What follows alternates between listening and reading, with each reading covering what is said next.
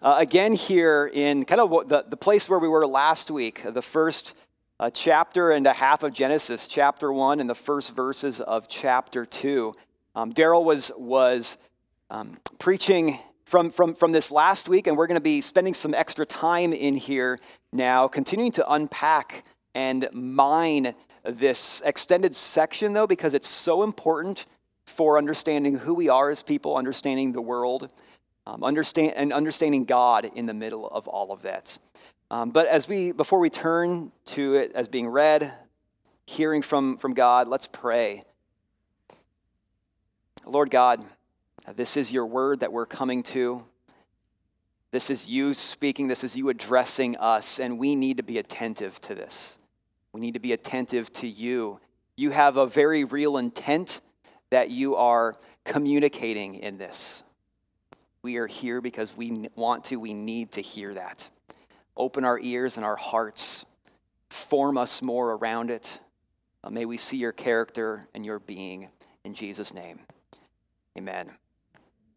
We're going to read Genesis 1 to 2, 3. And again, this is a chapter that's familiar to many of us if you've been a part of the church or the church in general over the years. It's very well known.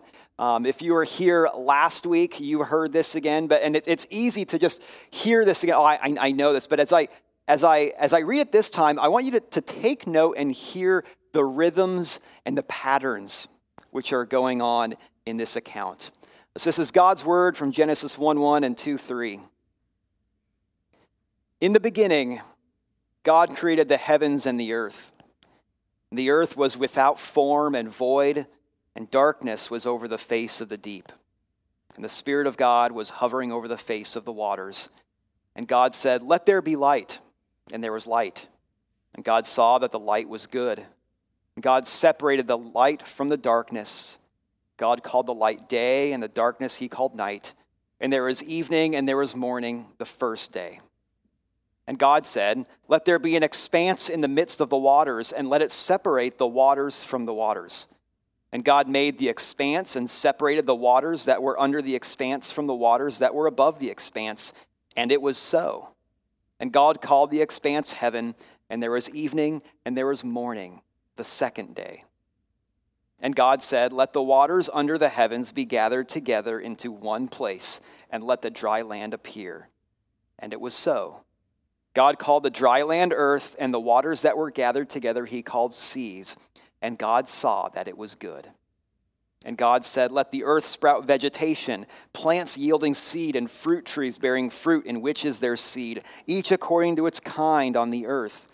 And it was so. The earth brought forth vegetation, plants yielding seed according to their own kinds, and trees bearing fruit in which is their seed, each according to its kind. And God saw that it was good. And there was evening, and there was morning, the third day. And God said, "Let there be lights in the expanse of the heavens to separate the day from the night, and let them be for signs and for seasons and for days and years, and let them be lights in the expanse of the heavens to give light upon the earth." And it was so. And God made the two great lights, the greater light to rule the day, and the lesser light to rule the night, and the stars. And God set them in the expanse of the heavens to give light on the earth, to rule over the day and over the night, and to separate the light from the darkness. And God saw that it was good. And there was evening, and there was morning, the fourth day. And God said, "Let the waters swarm with swarms of living creatures, and let birds fly above the earth, above the expanse of the heavens." And so God created the great creatures and every living creature that moves, with which the waters swarm according to their kinds, and every winged bird according to its kind. And God saw that it was good. And God blessed them, saying, "Be fruitful and multiply, and fill the waters in the seas, and let birds multiply on the earth." And there was evening, and there was morning, the fifth day. And God said, "Let the earth bring forth living creatures according to their kinds, livestock and creeping things and beasts of the earth according to their kinds." And it was so. And God made the beasts of the earth according to their kinds, and the livestock according to their kinds, and everything that creeps on the ground according to its kind. And God saw that it was good. Then God said, "Let us make man in our image, after our likeness, and let them have dominion over the fish of the sea, and over the birds of the heavens, and over the livestock, and over all the earth, and over every creeping thing that creeps on the earth." So God created man in his own image. In the image of God, he created him. Male and female, he created them. And God blessed them. And God said to them, "Be fruitful and multiply, and fill the earth and subdue it, and have dominion over the fish of the sea, and over the birds of the heavens, and over every living thing that moves on the earth." And God said, "Behold, I have given you every plant yielding seed that is on the face of the earth, and every tree with seed in its fruit. You shall have them for food. And to every beast of the earth, and to every bird of the heavens, and to everything that creeps on the earth, everything that has the breath of life, I have given every green plant for food." And it was so. And God saw everything that he had made, and behold, it was very good. And there was evening and there was morning, the sixth day. Thus the heavens and the earth were finished, and all the host of them. And on the seventh day, God finished his work that he had done. And he rested on the seventh day from all his work that he had done. So God blessed the seventh day and made it holy, because on it God rests from all his work that he had done in creation. Amen.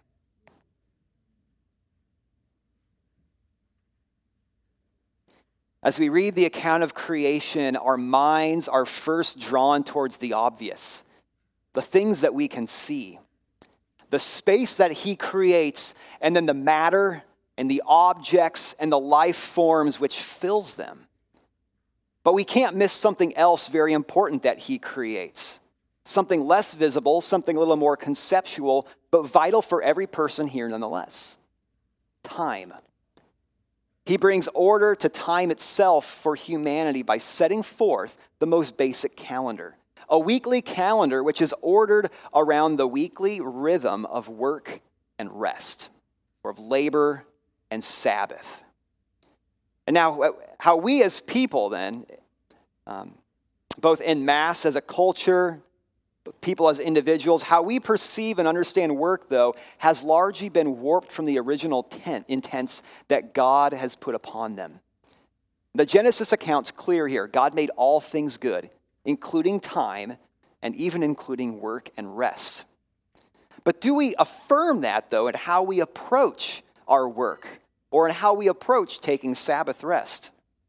Work either becomes everything, or it becomes a necessary evil for us to avoid at all costs. We either embrace work to the point of burying ourselves in it and allowing it to consume us and take over every waking moment, or we push it away then and we try to skirt by with the bare minimum. We either elevate it over just the good that it is and make it ultimate, or we denigrate it and put it below something, or below the line of goodness there.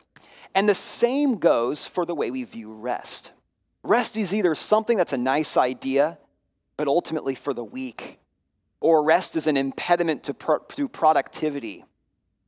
But on the other hand, a deficient view of rest sees it as not as something that's holy, but as an idol, as the endless pursuit of vacation, or failing to account that we are whole people. And as whole people, we need both a physical and a spiritual rest. And in either case in every case, we need to view both work and rest as grounded in God's purposeful intent.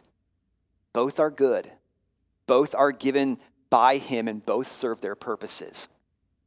And God himself then sets the pattern for us to follow. God is both the model laborer and he's the model Sabbath partaker, so that we can better see then how they function for human flourishing. So this morning here, if you're either feeling exhausted or overwhelmed, this sermon's for you. Could be that you're overworked, or it could also be that you're under-rested in the ways that God has designed. So we're going to look at this pattern of work and rest in the Genesis creation account. And as Daryl said last week, and I agree with him. The length of the days of creation in Genesis 1 is relatively low on the scale of importance. Because what's more important here is the pattern that the week took. That God worked for 6 days and then took 1 day of rest. When we devote our time studying and thinking about the pattern of the creation week, which is what God intended to show us more clearly here, then we will actually see that Genesis 1 and 2 is to be even more relevant for us. Because it's what brings out the implications in our lives. It gives shape to how we live faithfully before the face of God and in the world. And in fact, I would suggest that a much better apologetical value for Genesis 1 doesn't come through arguing about the length of the days, but rather that we take seriously the content and the intent of the days and the week here. That we heed the call to work wisely and for God's glory. And that we engage in purposeful rest, both physical and spiritual, because God's given us a day for it. So both labor and Sabbath demonstrate that we really believe and we really take seriously God's days of creation, and that they have a real relevance and bearing upon how we live. So we're going to take this morning here to consider how God has brought order into our weeks and organized them twofold. 6 days of work, 1 day of Sabbath rest. So we need to look at work. That's the first thing there. We look at God as the one who works. God's the model laborer. And his labors throughout the week give order to our weeks, and it sets the pattern for our work.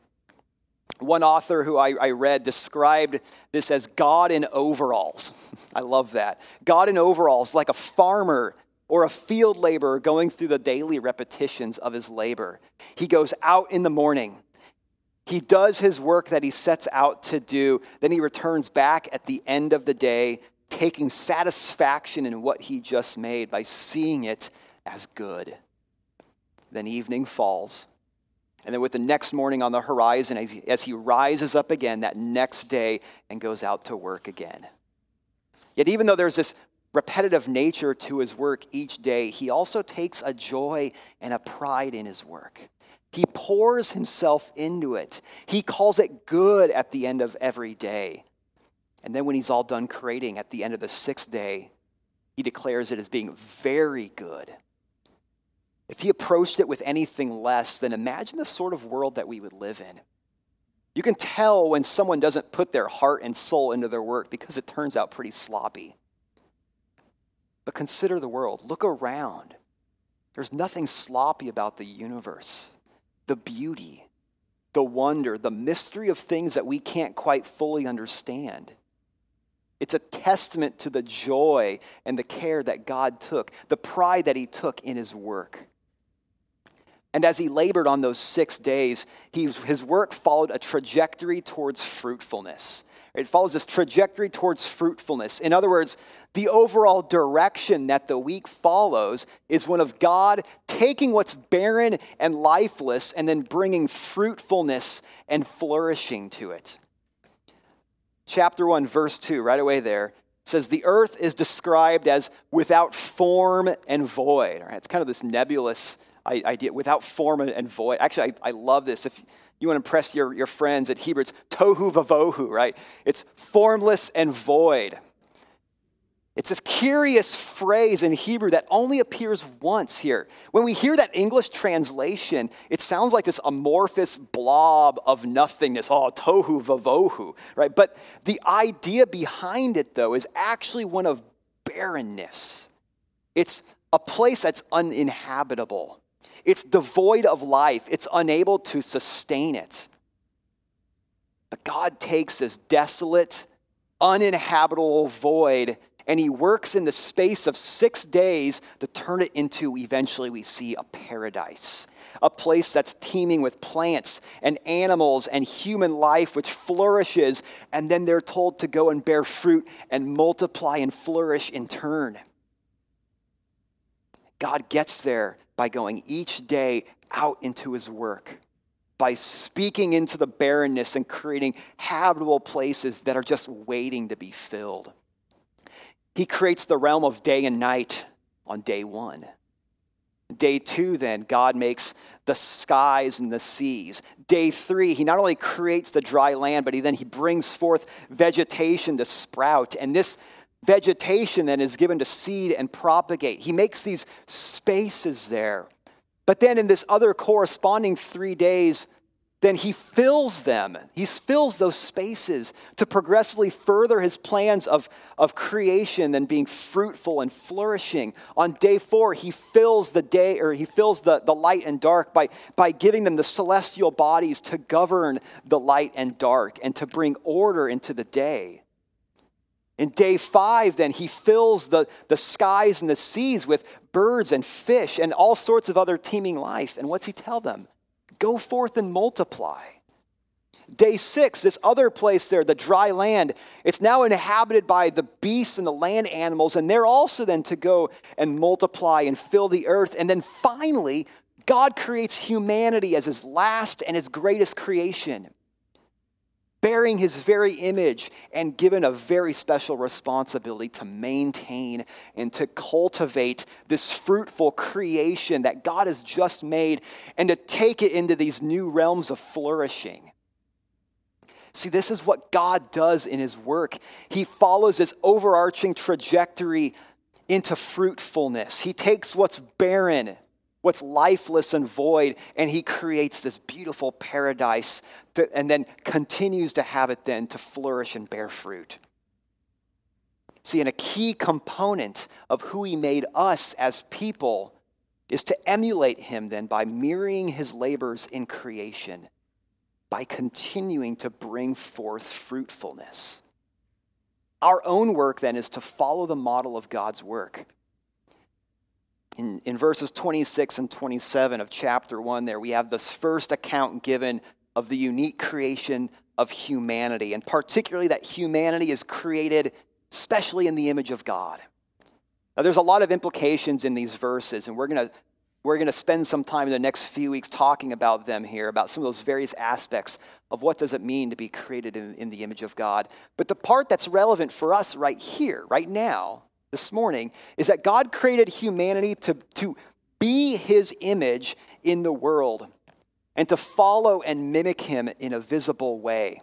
So that when God gave man and woman then this command to be fruitful, to subdue the earth, to have dominion, he gave them the special task to mirror him, to go about it in a way that reflects God and his good, benevolent desires to see the earth be fruitful.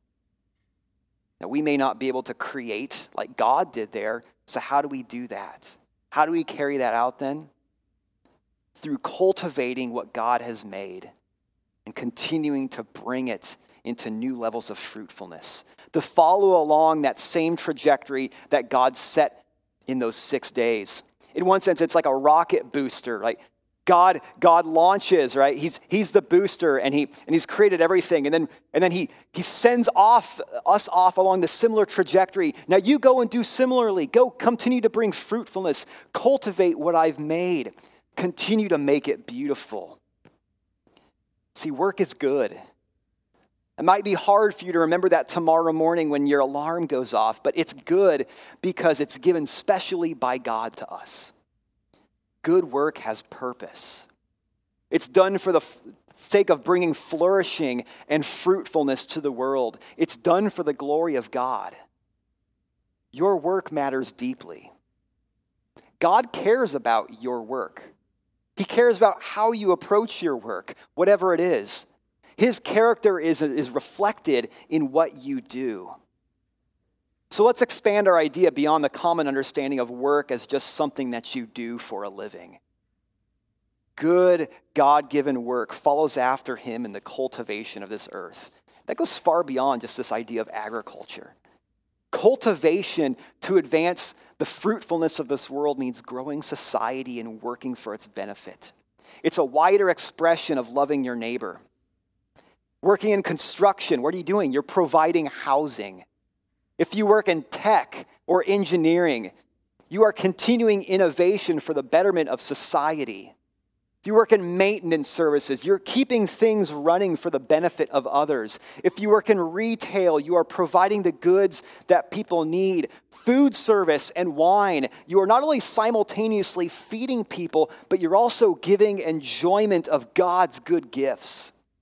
All of the works that you do are intended to cultivate and bring flourishing to the world in their own ways. By advancing society, by helping others, and even just sometimes giving enjoyment of the beautiful things, because God loves beautiful things. When we think of work and labor like this, then we begin to realize that it also looks differently for one another and in your own situations. And that includes some of you who may not work or have a typical job.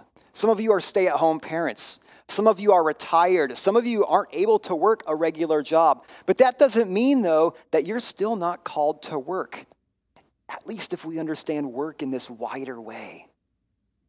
You may not have a typical job, but you still have callings on your life. There are roles and obligations that you are called to fill in your own various spheres of life for the flourishing and fruitfulness of the others who are around you.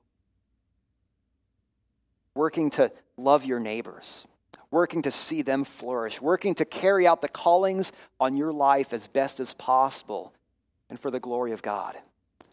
To be parents or grandparents or aunts and uncles who fulfill the call to raise children. To be a source of encouragement to others, to love and pray for others.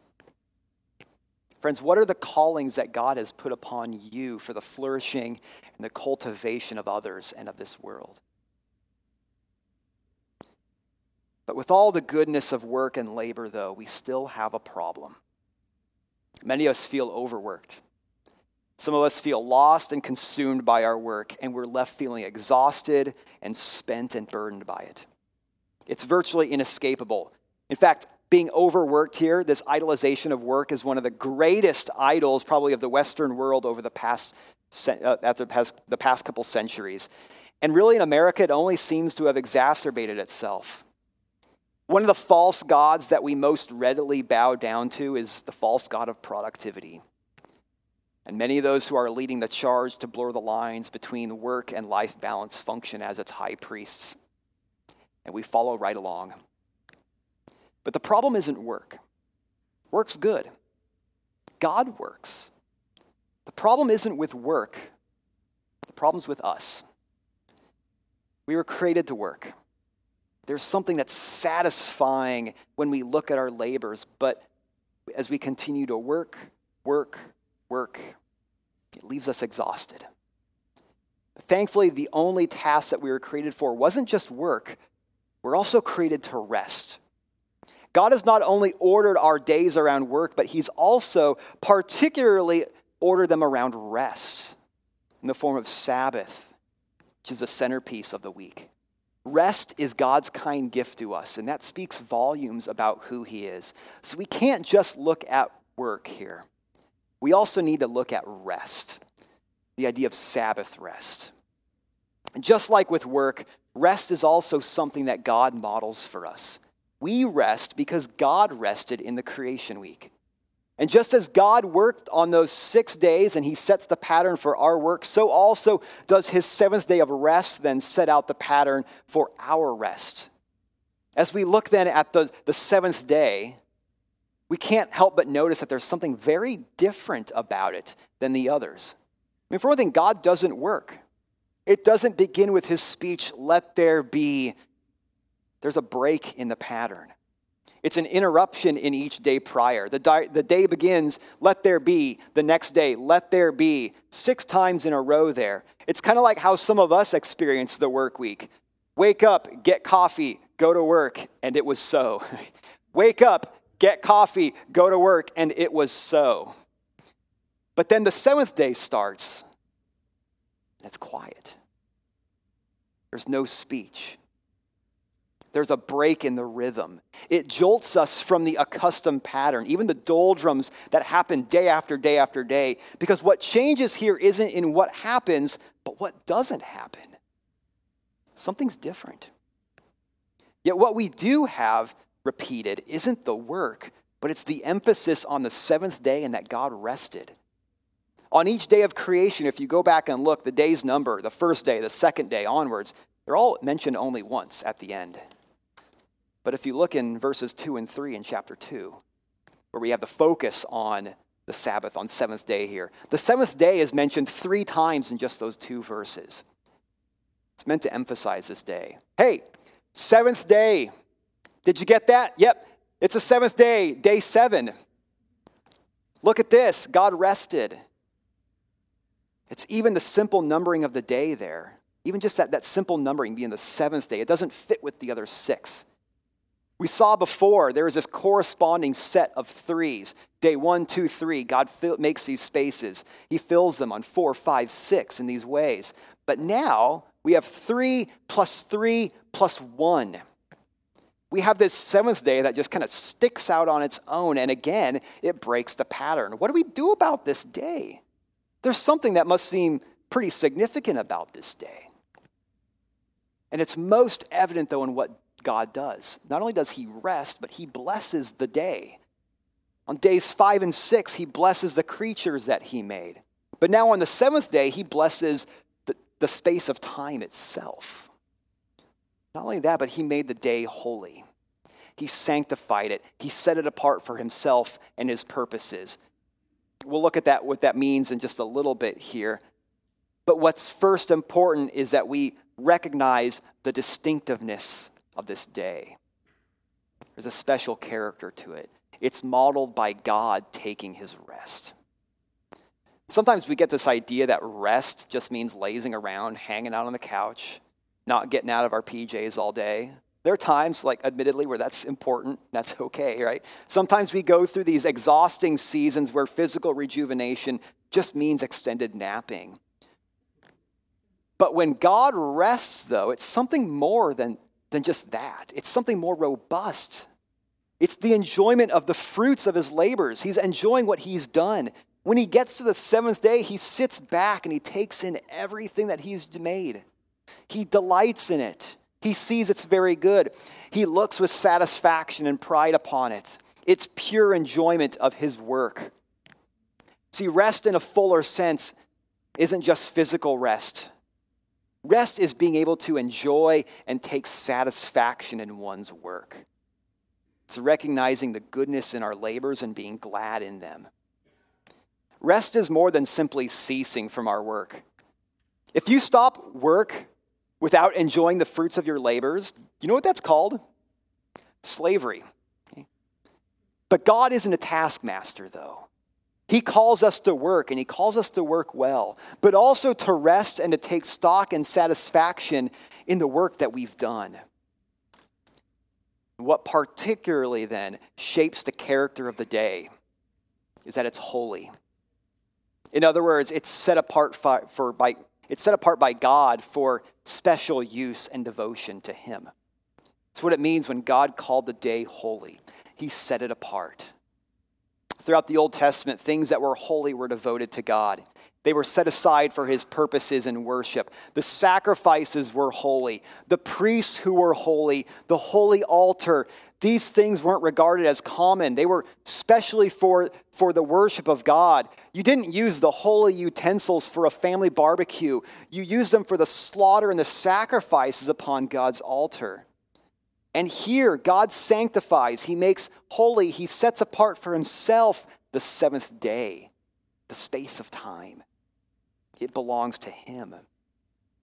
The priority is no longer working. The priority is for communion with the living and true God. And in a sense, we need to see the incredible nature of this. God has just created the entire universe. He's just spoken everything into existence. He's given life into a place where there is barrenness. He's created these things that we don't even understand, that like it's mind-boggling. He has just created the entire universe, and then he says, sit here with me. Let's spend some time together. It reminds me of when I was a kid, when I was just beginning to mow the lawn with my dad. In these hot, humid summers on the Nebraska plains where I grew up, the grass grows thick, it grows fast, and you need to mow at least weekly or else it's going to get so thick and so damp that it will clog up the mower. And when I was beginning to learn how to mow the lawn with my dad, I'd push the mower around the yard, I'd cut the grass, and then he would take the trimmer and he'd do the edge work along the sides. I couldn't quite manage that at the age of 8 there. And he'd make sure that I was getting everything. He'd help me bag the clippings. And then after we'd finish with the lawn, then we would sit together under the shade of a tree. And we'd look at this crisscross pattern of the lines on the lawn from the mower. It's beautiful. We'd smell the fresh cut grass. We'd share a cold Pepsi. And we'd talk. We'd sit there together for a while as we just took in the moment. In a way, it was the communion that we shared. Myself and my dad after our time of work. It wasn't just the enjoyment of the work that was done. It was a time sitting and resting with my dad. Sabbath rest is like that. We rest with God as we commune with the Heavenly Father. What we need most isn't just physical rest. We need the spiritual rest. We need to enter into the presence of God as we gather together before Him in worship. It's what He set the day apart for us to meet with Him. And it's the main priority of our days because He knows that we need it.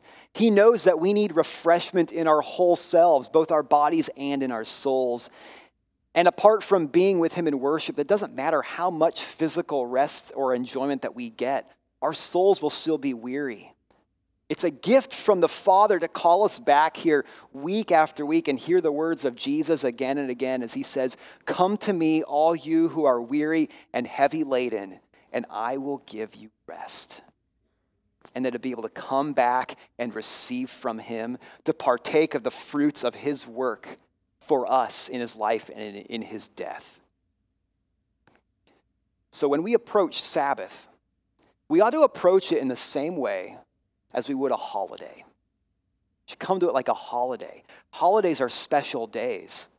They're set apart on the calendar for gathering, for feasting, for breaking the regular rhythms of life in celebration. See, too often we approach the idea of Sabbath in terms of what we can and can't do. And certainly we look at the way that at this day that God rested, and we look at what He did to form the model of how we ought to approach it. A worship and rest and a day set apart from our normal activities form the non-negotiables for us. But sometimes, though, we spend way more time parsing out the specifics and we forget the spirit of the day. We forget that this is a holiday for us to enjoy. Now, you don't do that with holidays, do you? You have the certain core elements and the aspects of whatever holiday it is that you're celebrating, whether it's 4th of July, Thanksgiving, Christmas. But apart from the fireworks and the hot dogs from the 4th of July, and then the turkey and pumpkin pie at Thanksgiving, then there's all sorts of other ways to enjoy the day for what it is and to celebrate. And that's how we ought to approach it. We ought to celebrate. We ought to enjoy this day with others. We ought to come and commune with God, come to worship to commune with Him, and then gather with other believers together here in a display of the visible communion that we have with one another. We get to enjoy the good gifts that He's given to us. We get to make it a rich day. It's no wonder that the Puritans used to call the Sabbath as the market day of the soul. It's a place for us to come and find refreshment as whole people, as people who are both body and soul. Because the more that we celebrate and we enjoy Sabbath as a good gift from a good God, then the more beautiful that He appears. When you enjoy Sabbath as whole people, you show others who are bound to an overworked culture and left completely exhausted of just how good and how liberating and how freeing it is to know God. Because our God has given us a weekly holiday to celebrate. God is master over us. God orders our time. And as He does so, He also orders our lives. Our Sabbath rest is a confession. It's an affirmation of faith. We are confessing to the world, we are confessing to one another, we are confessing even to ourselves that he remains Lord over every aspect of our lives, including our time and how we use it. He owns the entirety of our lives. And when you're taking part in proper Sabbath rest as it was intended, if you are taking rest in God, you are declaring, I am not a slave to production. My boss does not own me. My industry does not own me. My work does not dictate who I am, nor am I chained to endless labor or deadlines. But I belong to the Lord Jesus Christ, who has set me free from being enslaved to my work, and he has allowed me to rest. And I have infinite worth, and I am loved more than I know, even to the extent of Jesus going to the cross, not because of my own labors, but because of his grace, which has sought me out. But there's one more difference in the seventh day from the other six. There's no ending refrain of there was evening and there was morning. See, in one sense, that day of God's rest hasn't ended. It's a very long day. He's continuing to enjoy that rest. And in that rest, on that seventh day that we read here, he spends his time in absolute delight with his creation and in close fellowship with the humanity who he created. But something happened.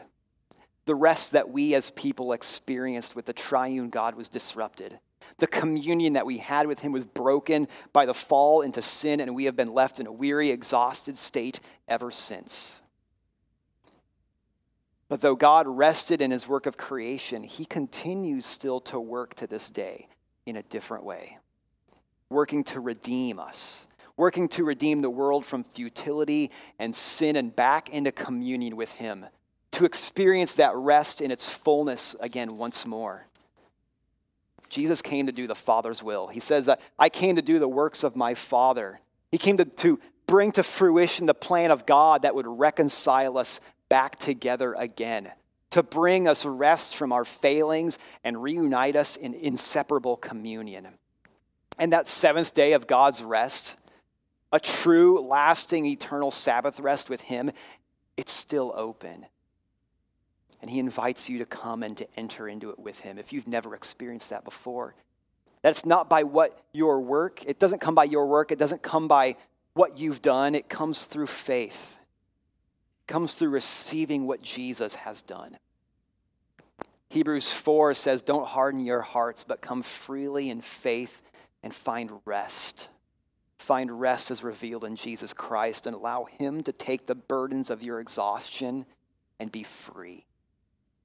As we come to this table then, Jesus reminds us again of his promises that are enacted by his body and his blood given on the cross that we will eat and we will celebrate with him someday in eternal Sabbath rest.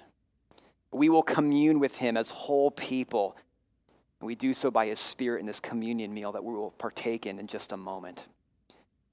The meal that we have here anticipates that day. So let's come to this table, let's celebrate, and let's find our rest once more in Jesus. Let's pray.